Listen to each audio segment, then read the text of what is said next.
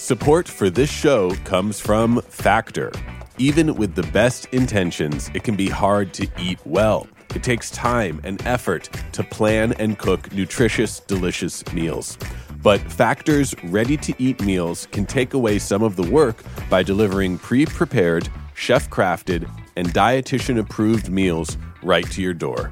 With options like keto, calorie smart, vegan, and veggie, and more, you'll have a ton of nutritious and flavorful options to help you glide through your day. You can head to factormeals.com/switched50 and use code SWITCHED50 to get 50% off. That's code SWITCHED50 at factormeals.com/switched50 to get 50% off. I was wanting to make everybody around me feel comfortable, making them feel unthreatened because I was in that space. And in doing so, I was the one who was constantly uncomfortable for a very long time.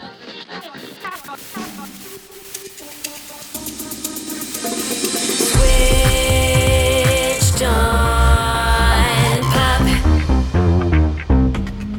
Welcome to Switched on Pop. I'm songwriter Charlie Harding. Today, I speak with country artist Mickey Guyton, who, after a decade of fits and starts trying to make a career in country music, has finally, in recent months, broken through with songs that use her experiences of rejection, exclusion, and racism as inspiration. I speak with her about her recent breakout songs, What Are You Going to Tell Her, and Black Like Me, as well as what it took for her to make it onto one of country music's most beloved stages. I hope you'll be as mesmerized by her music and inspired by her story as I was in this conversation. My name is Mickey Guyton. I am an African-American female country singer. Yes, that's right. So just the other night, you had a historic moment. You were the first African-American solo female artist to perform at the Academy of Country Music Awards. And you were accompanied by Keith Urban on a song of yours with a really powerful message called What Are You Going to Tell Her? What are you gonna tell her when she's wrong? Will you just shrug and say it's been that way all along? What are you gonna tell her? Can you tell me the story of that song? Absolutely. So for people that don't really know what's happening in country music, there has just been some major discrepancies when it comes to women being played on country radio. You can actually look at the charts even right now, and you can see that there's only one woman in a duet in the top 20 on country radio. Wow. And this has been going on for a very, very long time. And I've been dealing with those frustrations just as a Black woman in country music, and to see it happening to other white women in country music, it's just been really, really hard. So the inspiration of What Are You Going to Tell Her was kind of inspired by that. She thinks life is fair and God hears every prayer and everyone gets there ever after. Followed by that there isn't equality here. No matter what you say, no matter how much you try to fight it, the proof is in the numbers. You can study it, you can research it. It's all there for you to see. She thinks love is love, and if you work hard, that's enough. Skin's just skin and it doesn't matter. I'm thinking to myself, if you have a daughter, if you have a sister, if you have a mother, a grandmother, what have they gone through to get through life, whether it's in their jobs, whether it's in life, period? Like, the oppression of women is a real pandemic that still is happening today. And I wrote that song, What Are You Going to Tell Her, out of just pure frustration. Do you let her think the deck's not stacked and get you straight or white or black? You just dreaming anything can happen. What are you gonna tell her when she's wrong? I went to a Grammy after party in Los Angeles, the Universal Grammy after party. And I remember seeing Billie Eilish, and I remember seeing Haley Steinfeld, and all these like beautiful, massive artists that are women. And I thought to myself, what exactly did they have to go through to get to this point? What are you gonna tell her when she figures out that all this time you built her up just so the world could let her down? Yeah, what do you tell her? In your song, you frame how there are so many different kinds of dreams that a young woman can have. And the sort of thrust of the song is like, well, what are you going to tell her? Like, Yeah. are you going to boost her up or tell her the reality of where we are? I never realized. I love that opening. I love the almost like toy piano, right? It's like very childlike. Yeah.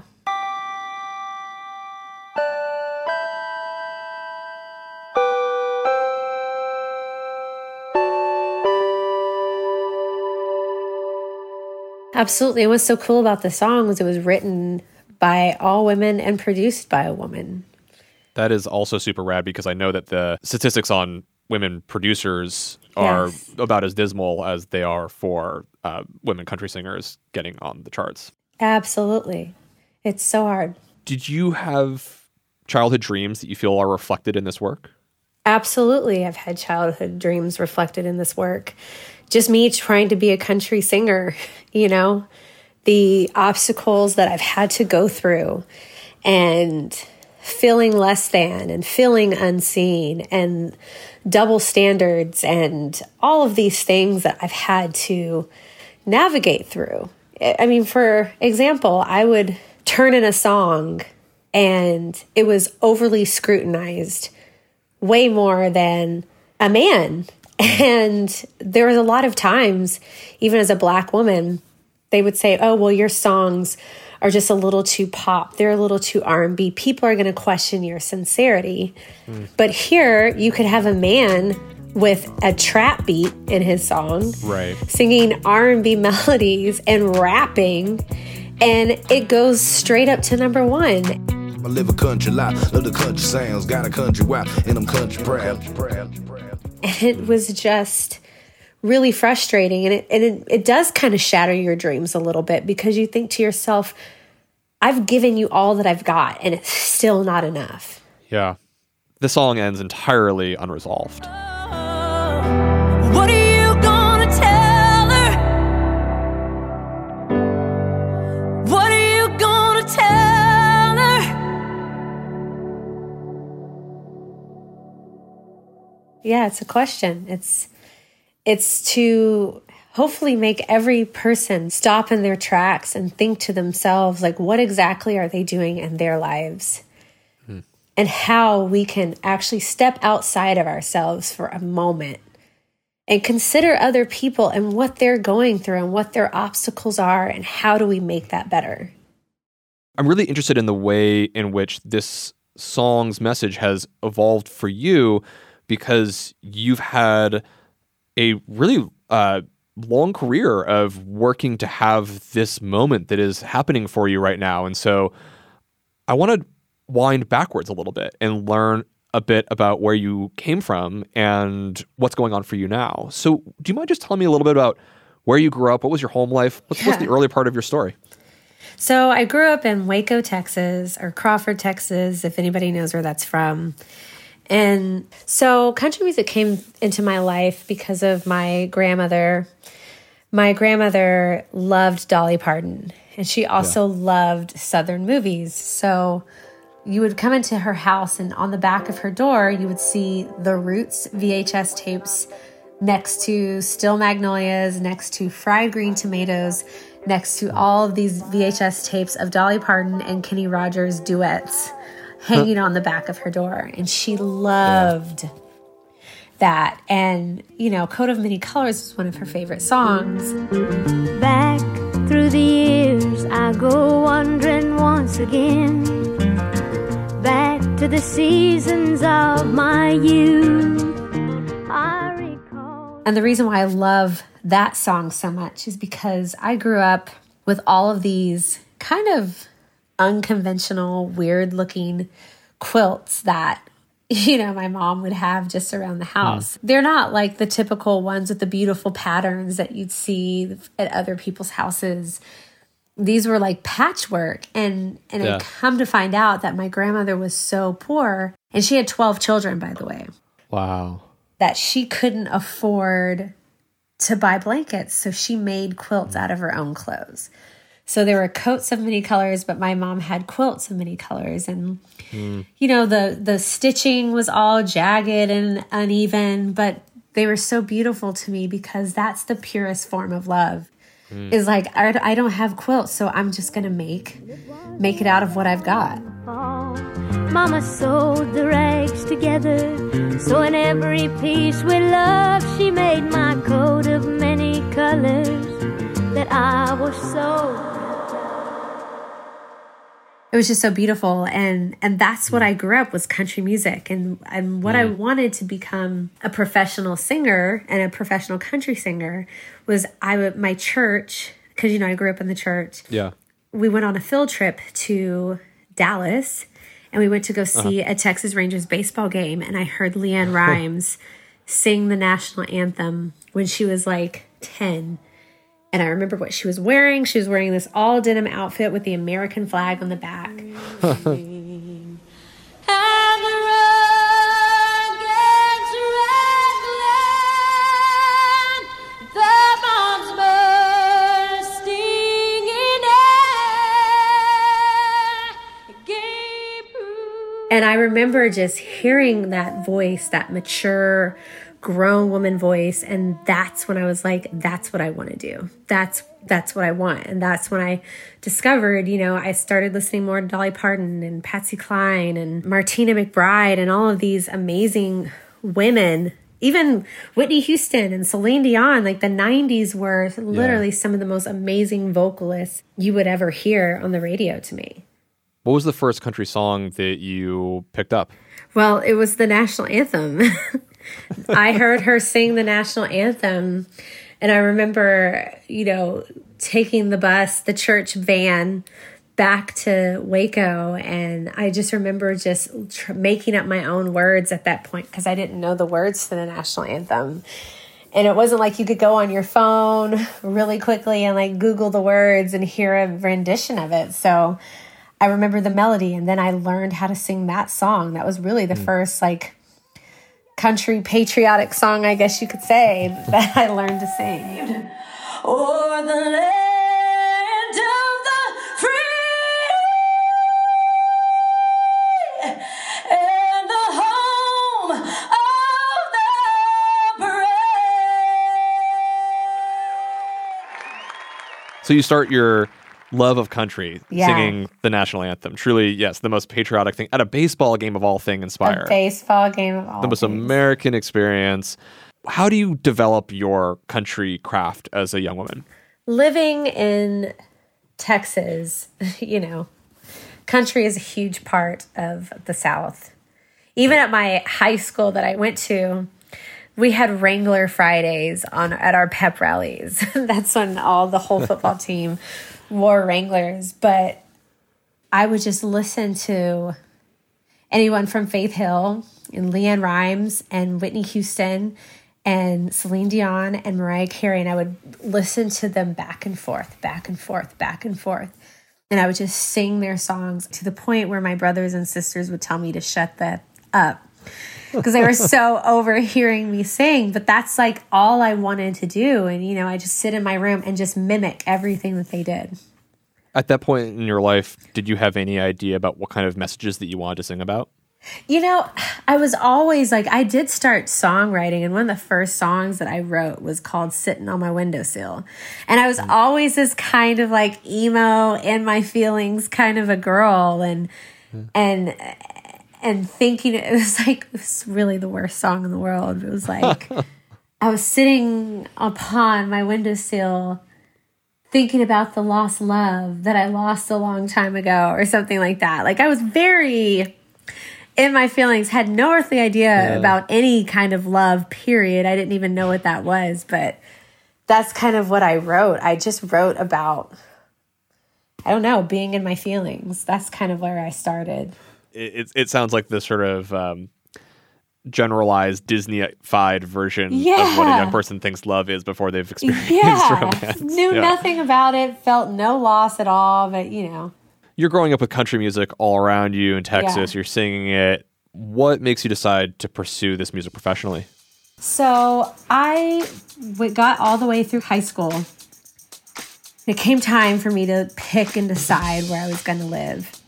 Yeah. And I thought, okay, where can I get any kind of opportunity doing music as a woman, as a Black woman in the world? And, you know, there was Atlanta, there was New York, and there was California were my thoughts. Nashville wasn't even a thought. Like, there's no way anybody would accept me there, you know?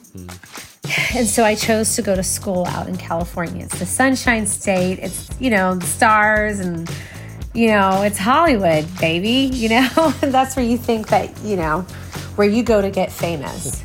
Right. The only way I could go out there was if I went to school.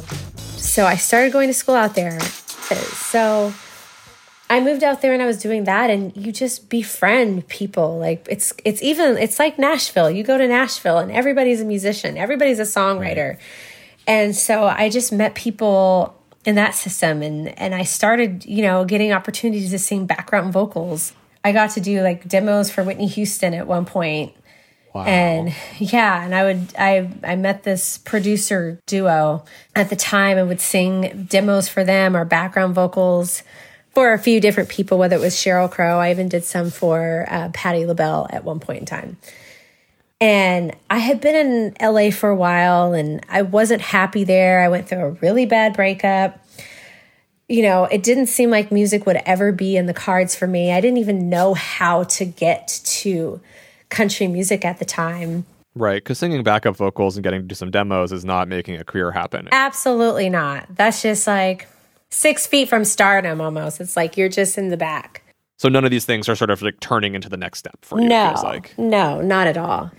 And so, you know, I was pretty discouraged and I was ready to just live a normal life. I'd been going to school for business. I felt like, okay, well, maybe I can be a vocal teacher or something out in Texas and use the contacts that I'd met and maybe help other artists get into the music industry. I don't know.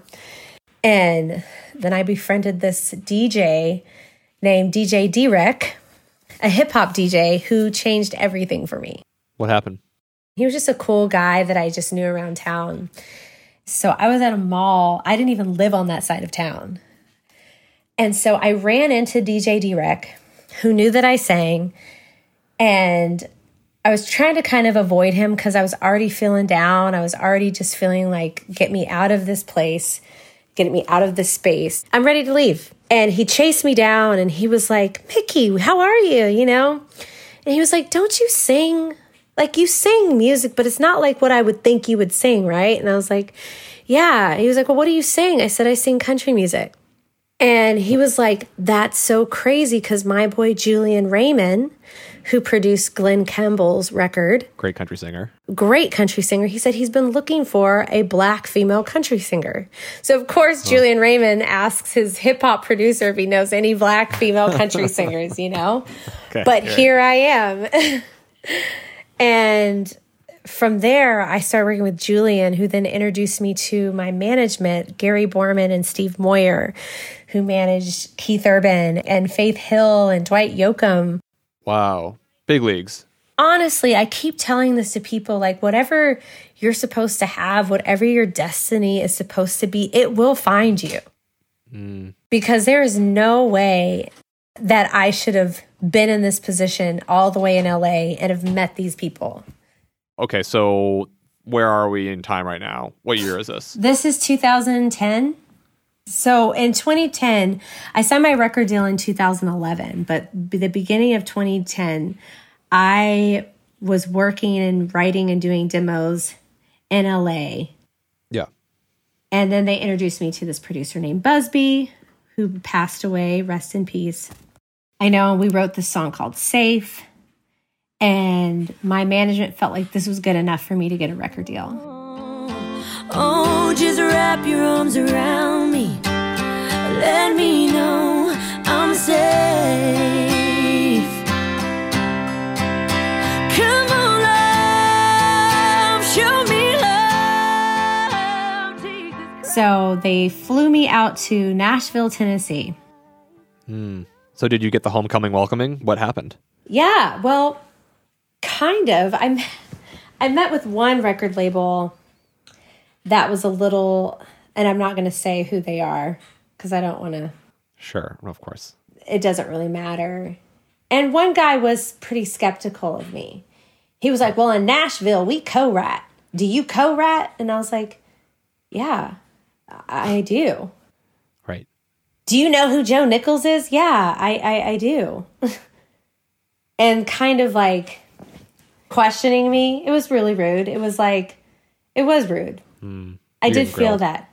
But that was one record label that I did not sign with. But then I went to Capitol, to Mike Dungan. And it was just different. And I sat there and I sang a Patty Loveless song cover, standing in the room in front of his executives, and I sang my song Safe.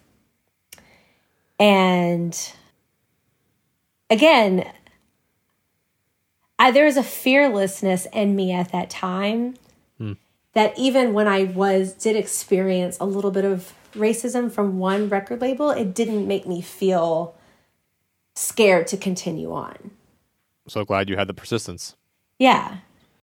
If I back up a little bit, growing up, I went to private schools growing up because when I lived in Crawford, Texas, the subdivision that I was supposed to go to, they made it known that they didn't want any black kids at their school. So I had to go to a private school, and I was one of the only black kids in my class. So I would go to all black churches and then all white schools. And so I was never scared to be in a room full of white people because I've been used to. I've felt the awkwardness of being the only one, and it's something that doesn't scare me, that may scare other people. So walking into these rooms with these executives, these men, these white executives, I didn't feel intimidated, if that makes sense. What happens? So I sang my heart out. I had my management sitting next to me. We said our highs and goodbyes. I left the label, and that's when I got a call from Mike Dungan saying, we would like to offer you a record deal. And I remember Mike telling me, he said, I just want you to know that it's really hard for women in country music. But with perseverance and hard work, you can make it. But at the time, I was like, psh, I've got this in the bag. I've made it. It may be hard, but I've got this. It's not going to be that hard. It can't be that hard. Is it really that bad? There's no way. No. I was so optimistic and overjoyed because at the time, I was working 2 jobs. I was working like 17-hour days sometimes. Oh, wow. I wasn't scared of hard work. Like, people say they know what hard work is, but I was really working hard. Like, how hard has it been? Very. It took me 4 years alone just to finally go and put out one song. Wow. Was there a moment that like your bubble deflated after that initial phone call? Oh, probably after the first 2 years of me being signed to my record deal, the bubble was slowly deflating. I was starting to see exactly what he was talking about, but I was just so motivated and I kept trying and kept at it. But it was just so hard because everybody was trying to make the decisions for me. I was writing with the writers that they told me to write with, singing the songs that they told me to sing. I was doing everything that they were telling me to be but myself. I'm at the bar, martini twist. Boy, hook it up, just read my lips. Love ain't a game, don't got no time. No, you don't see me cry. And how were the songs? What was the reaction? It was always these iffy responses and iffy maybes. I don't know. This is a little too this. It's a little too that. Oh, this is too pop. You need to make it really, really country. Like, you've got to sing really, really country songs because people are going to question your sincerity. So tell me why, baby, why, baby, why, baby, why won't you let me let go? Do you think you are receiving excess scrutiny that other performers wouldn't have received? Yes. Because I've watched performers come and go. I've watched artists get signed and 2 years later putting out full-on records. And it took me 4 to put out a song. You said that the music that you were creating then wasn't you. What changed? Well, what changed was, I put out a song called Better Than You Left Me in 2015. No, baby, I don't think you know me anymore. I'm better than you left me.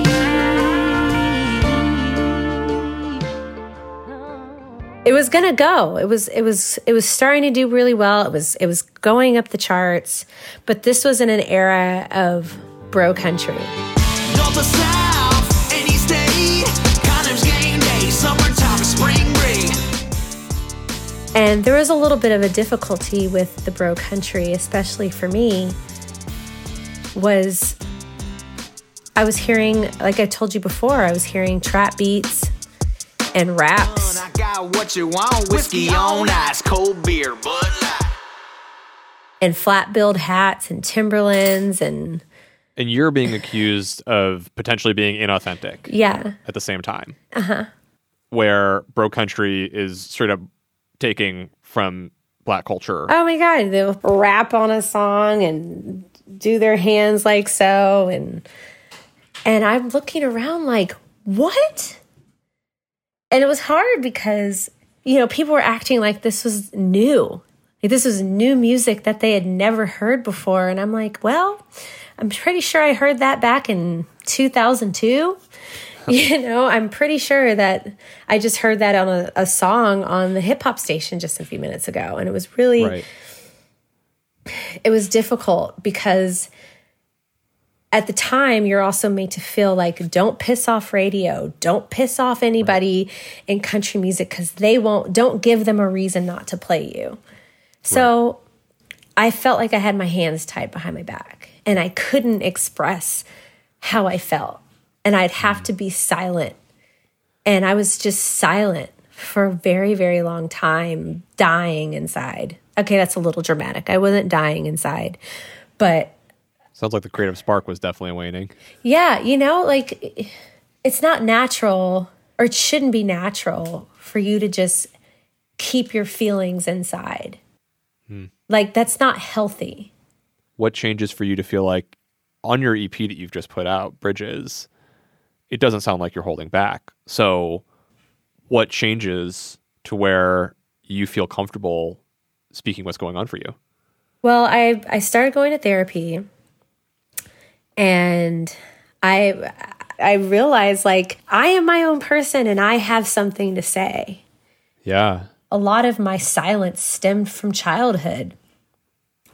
A lot of my scared to stand up for myself stemmed from way back then that I was bringing into my adulthood. I wasn't standing up for myself, Charlie. I was allowing all of these people around me, no matter who it was, to tell me what I'm supposed to do as an artist, how I can make it. And so as I was going to therapy, I had a huge breakthrough conversation with my husband, which really changed it all for me. What was that? What did you say to each other?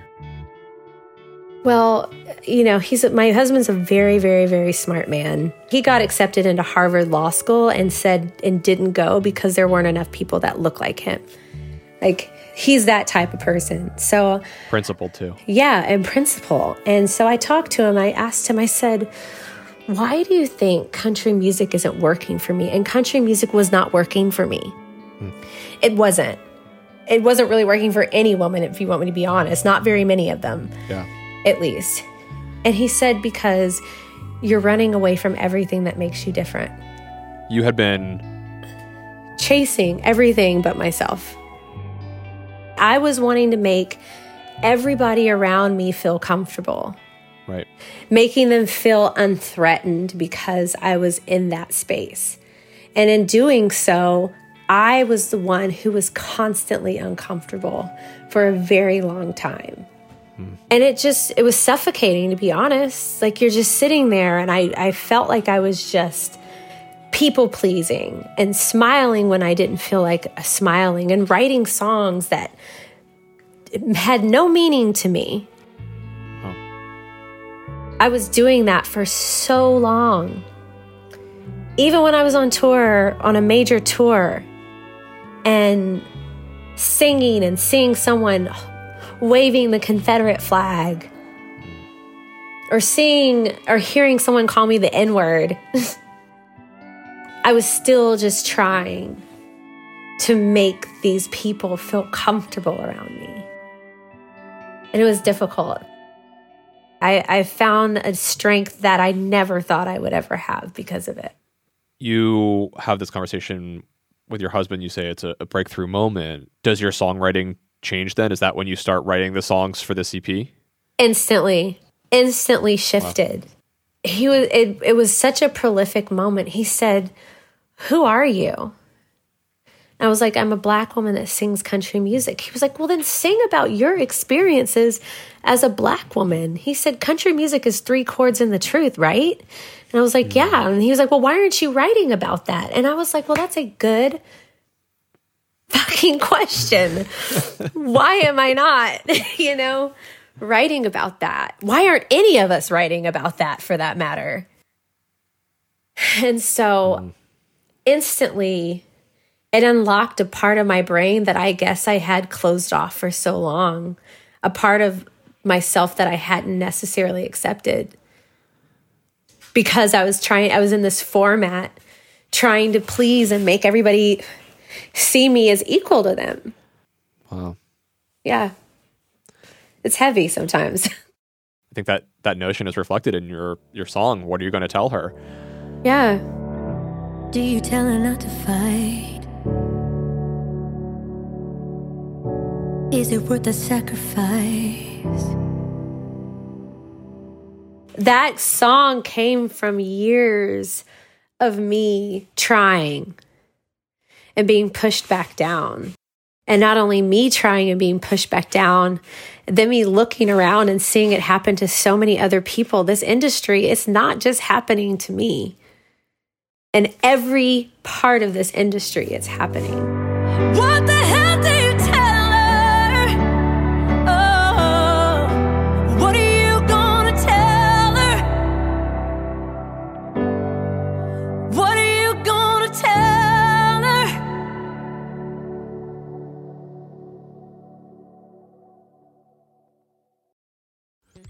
Support for this show comes from Factor.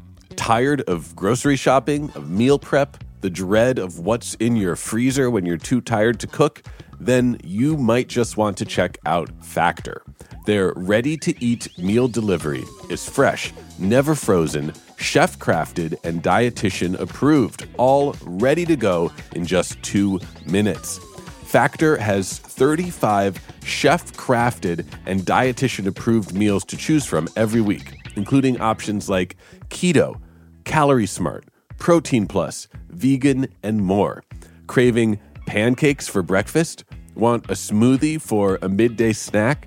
No matter what time of day or type of meal, Factor's got you covered. Factor let me try out some of their meals, and I was a huge fan of the garlic and herb roasted mushrooms with olive oil mashed potatoes, roasted green beans, and tomatoes. It was super easy to prepare, and it tasted delicious. In addition to ready-to-eat meals, they have cold-pressed juices, smoothies, energy bites, extra protein, veggie sides, and more.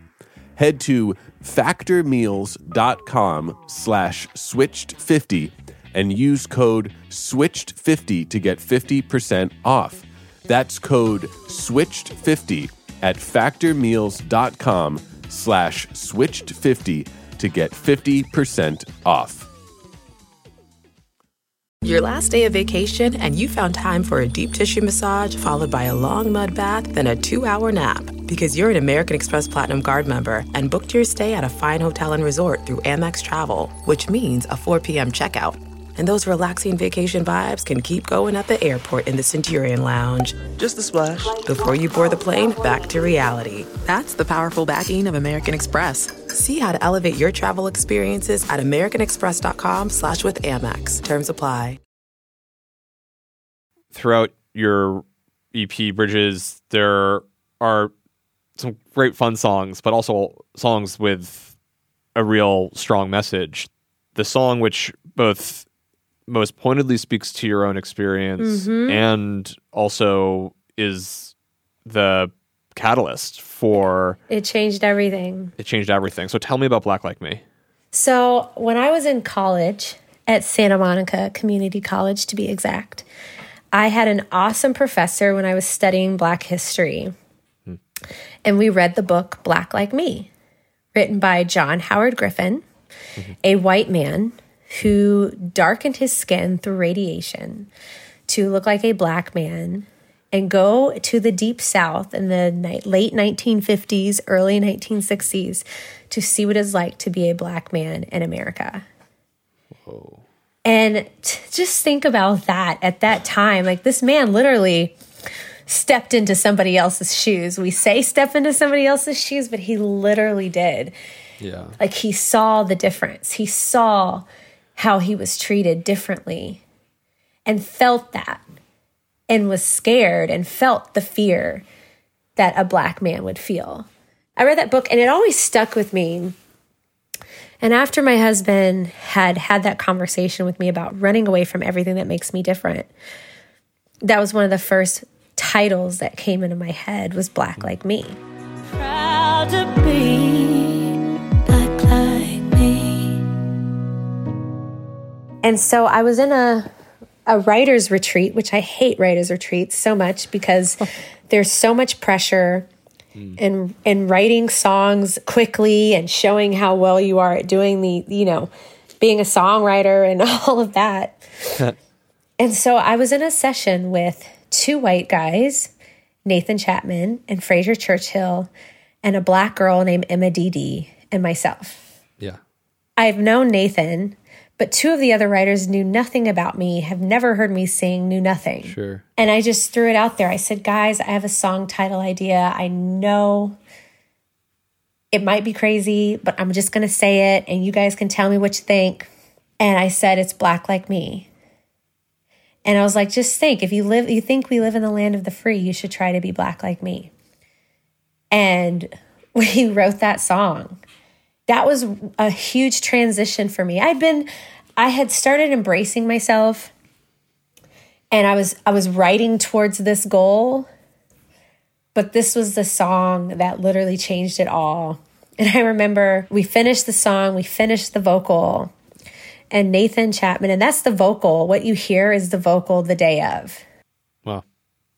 And Nathan turned around and he said, I think we might have just wrote one of the biggest songs of your career, and it might make people very angry. It's a hard life on easy street, just white painted picket fences far as you can see. If you think we live in the land of the free, you should try to be black like me. So what's the reaction? How does this get out into the world? No, I wrote this song March of last year. Huh. I was like, there's no way that anybody's ever going to allow me to put this song out, especially in country music. There's no way. There is no freaking way. And I would play it for people, and the common response was like, I need a minute to digest this. That's a powerful response. It is. It's like, and I was like, of course you need a minute to digest this. And yeah, more than a minute. Maybe a couple of centuries of history. Yeah, and the crazy thing is when we wrote this song, like, there were other people that were just being killed unjustly, like Botham Jean, who got killed in his own damn apartment, eating a bowl of cereal. Right. And I was seeing all of these mass shootings, and whether I know these people or not, or these shootings of black men, whether I know them or not, whether I know their criminal history or not, yeah. It's still hard to see, like I see my brother, my father, when I see these deaths. And And so that was around that time. And so I never thought the song, honestly, would get the time of day. And there wasn't a real plan of when we were going to release the song, but it was something that I really believed in. And my label, even towards the beginning of this year, started inching towards being okay with putting the song out. But it was very, very slowly, by the way. Yeah. And then this was around the time that I went to that Universal after party. And I have to tell you a story about that too. When I was going to the Universal after party in LA, the Universal Grammy after party in LA, we were going to go, my management took me to the party so we would meet this head guy of some major streaming platform to try to get him to play Black Like Me. Huh. And try to just send it out and see if they would play this, because there was no way radio was going to play it. And I remember in doing so, when I was trying to get this song played and going and meeting this man in a velvet suit with his whiskey, holding it all nice and his hair all, perfect for this event and feeling all good about himself. I'm over here trying to get this man to play a socially conscious song. And even in me trying to play that song and me meeting him, I felt like I needed to perk up and bat my eyelashes and be like, hi, to get this guy to play a song like Black Like Me. Yeah. And in that moment, I remember I felt so sickened of myself. I was so ashamed of myself because I shouldn't have to do that.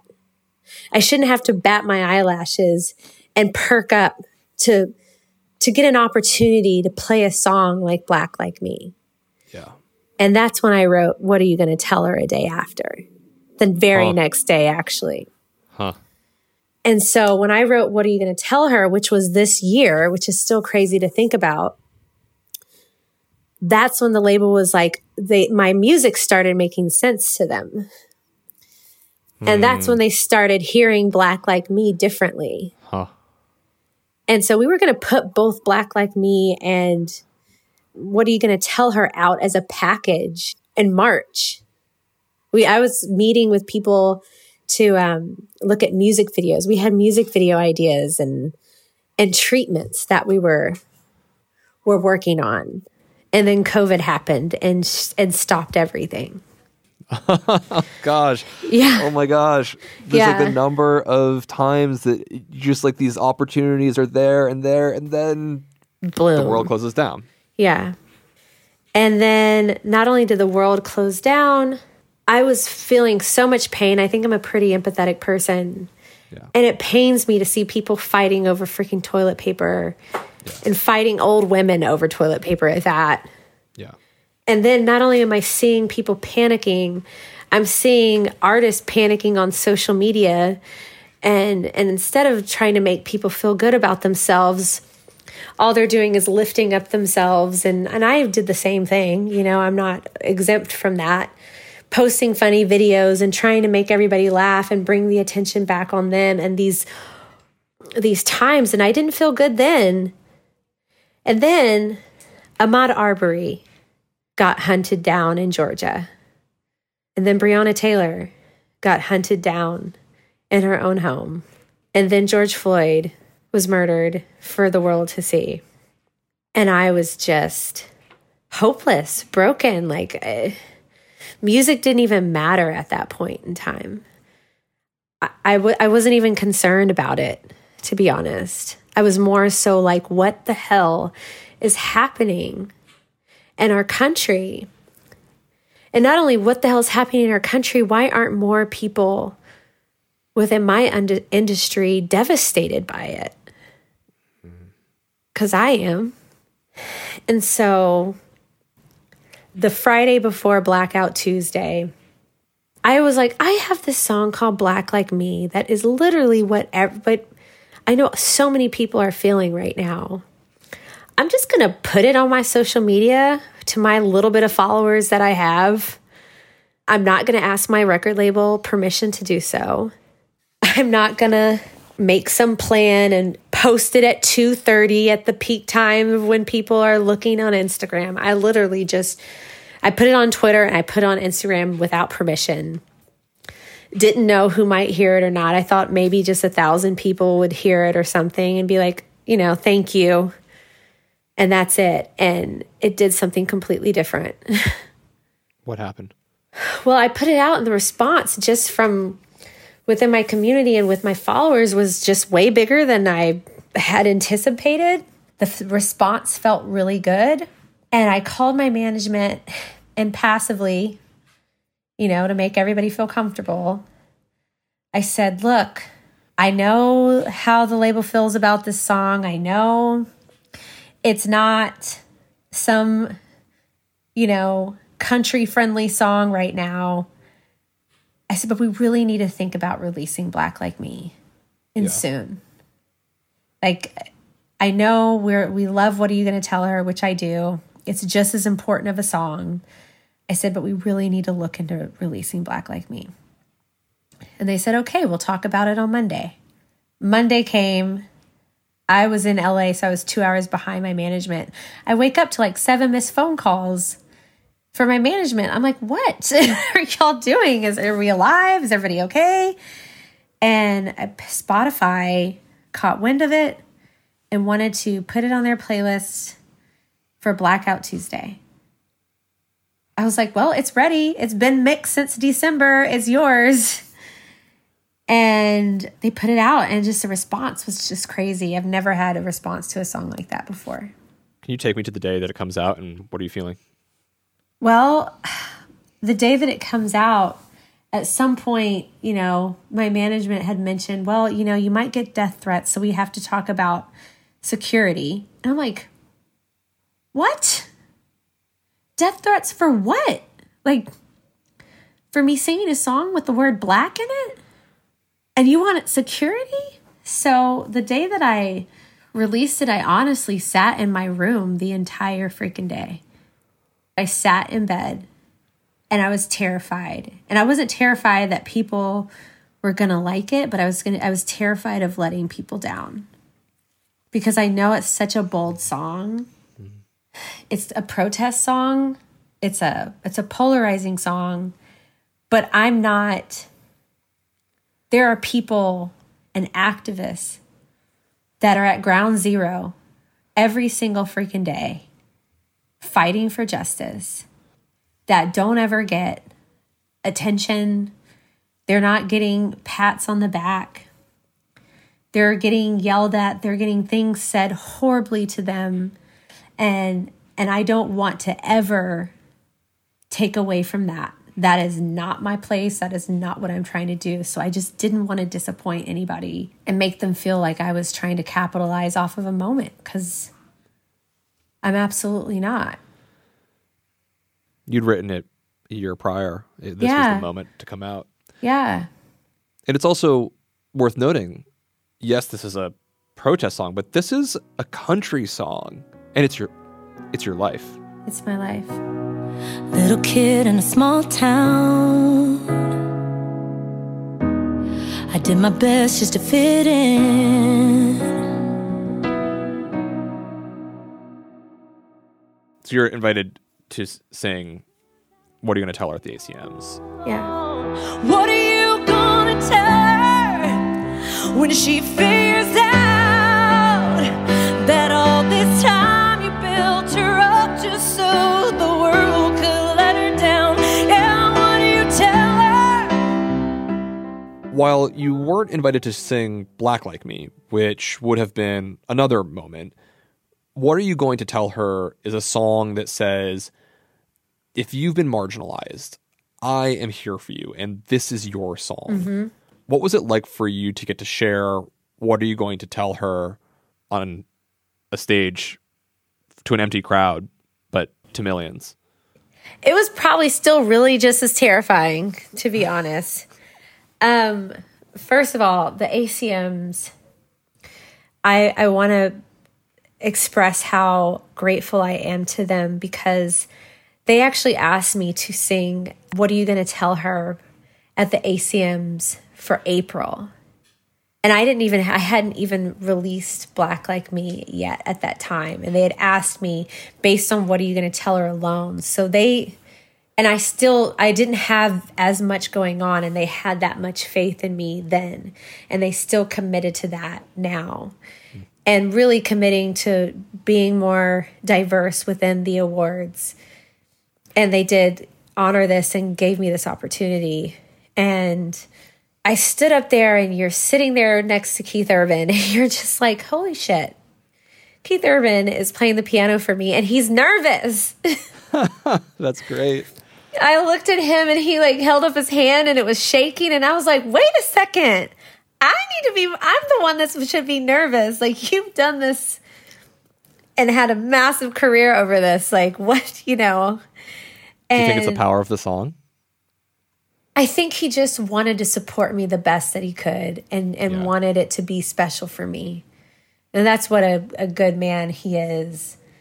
And he loved the song and understood the importance of that moment. And I understood the importance of that moment. Did I realize I was the first African-American woman to sing her own, first of all, country singer to sing her own material on the ACMs? I'm still honestly on cloud nine. You've had such a long, challenging experience getting to have your moment in country music. Yeah. Your moment has overwhelmingly arrived with great power and gusto. Yeah. And this song is about dreams that may or may not occur. How do you feel about it in that context? Well, it's kind of like what you said at the very beginning of this conversation. We're still in a pandemic. There's still only one woman in the top 20 on country radio. Yeah. There's still oppression happening within this industry. And so as much as it's like, this is my moment to celebrate, like, yes, I finally got that moment.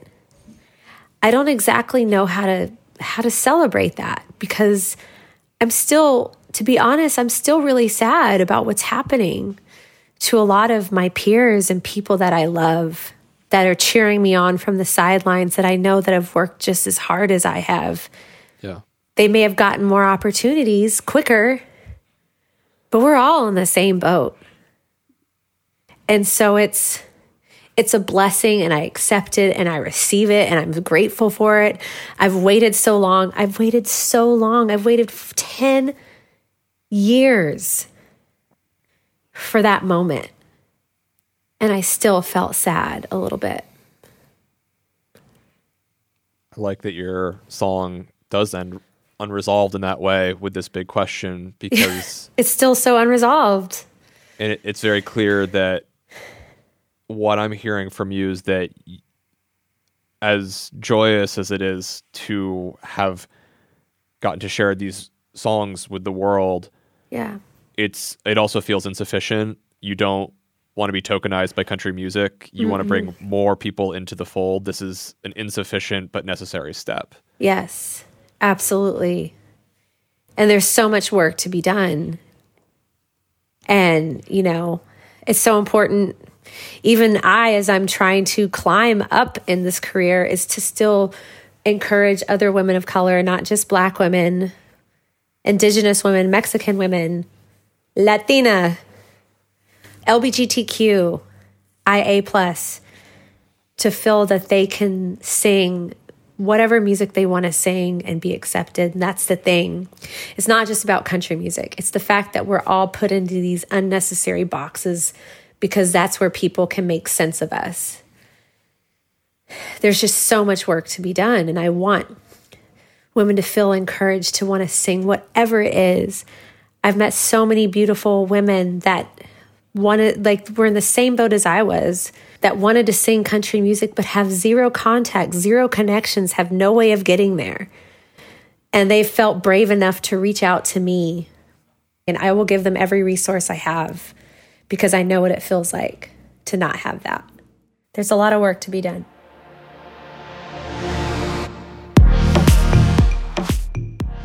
Switched on Pop is made by Nate Sloan and me, Charlie Harding. We're produced by Bridget Armstrong and Megan Lubin, engineered by Brandon McFarland, illustrations by Iris Gottlieb, and social media by Abby Barr. Our executive producers are Nishat Kurwa and Liz Kelly Nelson, and we're a member of the Vox Media Podcast Network. You can catch us on social media at Switched on Pop. Love getting your recommendations there. And you can listen to us on any podcast player anywhere. And we'd love it if you would subscribe. And I think if you enjoyed this conversation, you'll really enjoy the next two. We're going to continue some adventures into the world of country music. Next week, we'll actually be chatting with that person that accompanied Mickey Guyton at the ACMs. Keith Urban will be joining us on the show. So tune in next time. And until then, thanks for listening.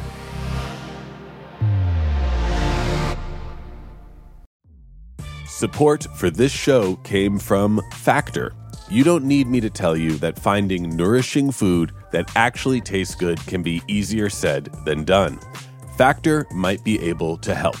With Factor, you can get fresh, never frozen, chef-crafted, and dietitian-approved meals sent right to your home, ready to go in just 2 minutes. Factor provides no prep, no mess meals. That means no cooking or cleanup needed. Head to factormeals.com/switched50 and use code SWITCHED50 to get 50% off. That's code SWITCHED50 at factormeals.com/switched50 to get 50% off. Your last day of vacation and you found time for a deep tissue massage followed by a long mud bath, then a 2-hour nap. Because you're an American Express Platinum Card member and booked your stay at a fine hotel and resort through Amex Travel, which means a 4 p.m. checkout. And those relaxing vacation vibes can keep going at the airport in the Centurion Lounge. Just a splash. Before you board the plane, back to reality. That's the powerful backing of American Express. See how to elevate your travel experiences at americanexpress.com/withAmex. Terms apply.